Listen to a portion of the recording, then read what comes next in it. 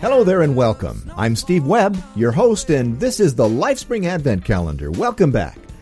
Is anybody else hungry around here, or is it just me? Boy, I sure hope there's something behind the door that's marked number 20. Let's go see. We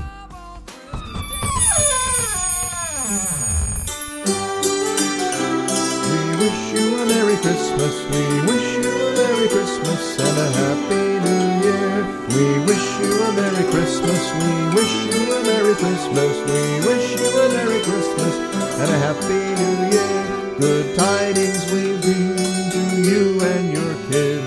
To Christmas and a Happy New Year. Oh, bring us a figgy pudding. Oh, bring us a figgy pudding. Oh, bring us a figgy pudding and a cup of good cheer. Yum. It's Christmas pudding and some mince pies.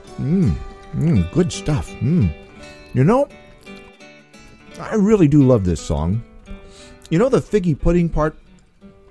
Well, that's what I'm eating right now. Yeah, that was good. Yes, thank you for that, Steve. Christmas plum or even figgy pudding is the traditional end of the Christmas dinner over here in the UK. But what's eaten now is a far cry from the original Christmas pudding. Really? Christmas pudding started life as a medieval porridge called frumenty, which was made from beef or mutton, that's lamb, with oats, raisins, currants, prunes, wines and spices.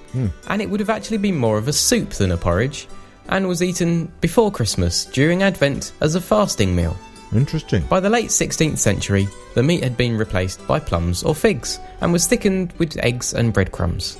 It was also given extra flavour by adding more beer and more spirits. That would do it. It became the English traditional Christmas dessert around 1650, but it was banned in 1664 by the Puritans as a bad custom, well, along with most other Christmas celebrations as well. So then what? In 1714, King George I re-established it as part of the Christmas meal. By Victorian times, Christmas puddings had changed into what we eat today. Better.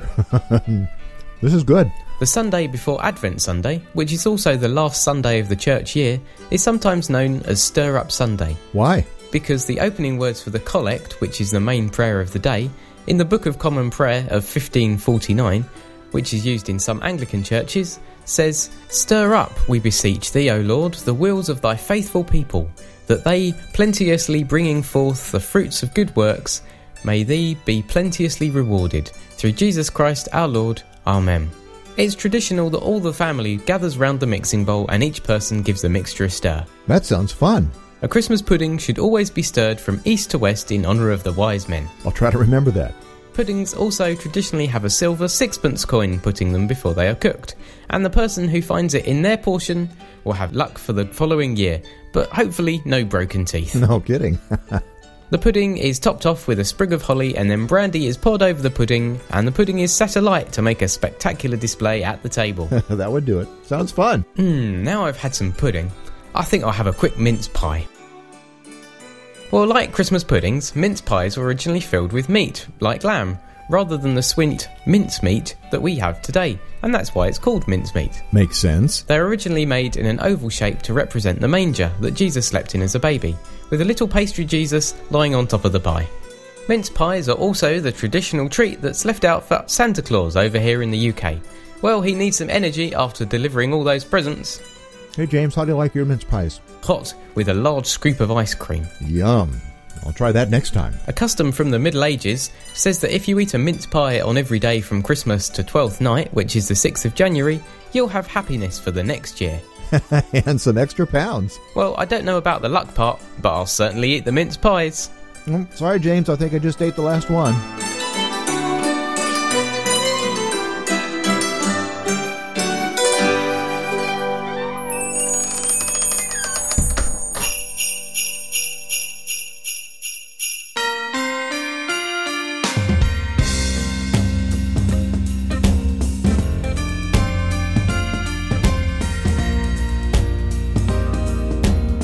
Well, so this has been day 20 of the Lifespring Advent Calendar, and I'm Steve Webb. There's not long to go now. Can you believe it? It's already show 20.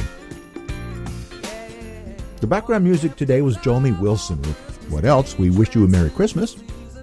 And of course, excuse me while I swallow.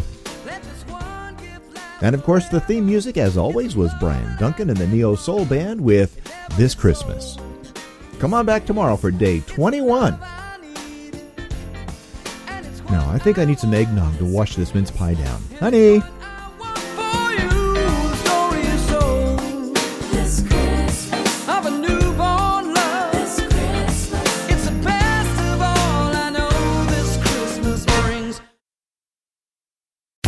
The best and the brightest served up daily by the sharpest minds in content delivery, pod show, and limelight.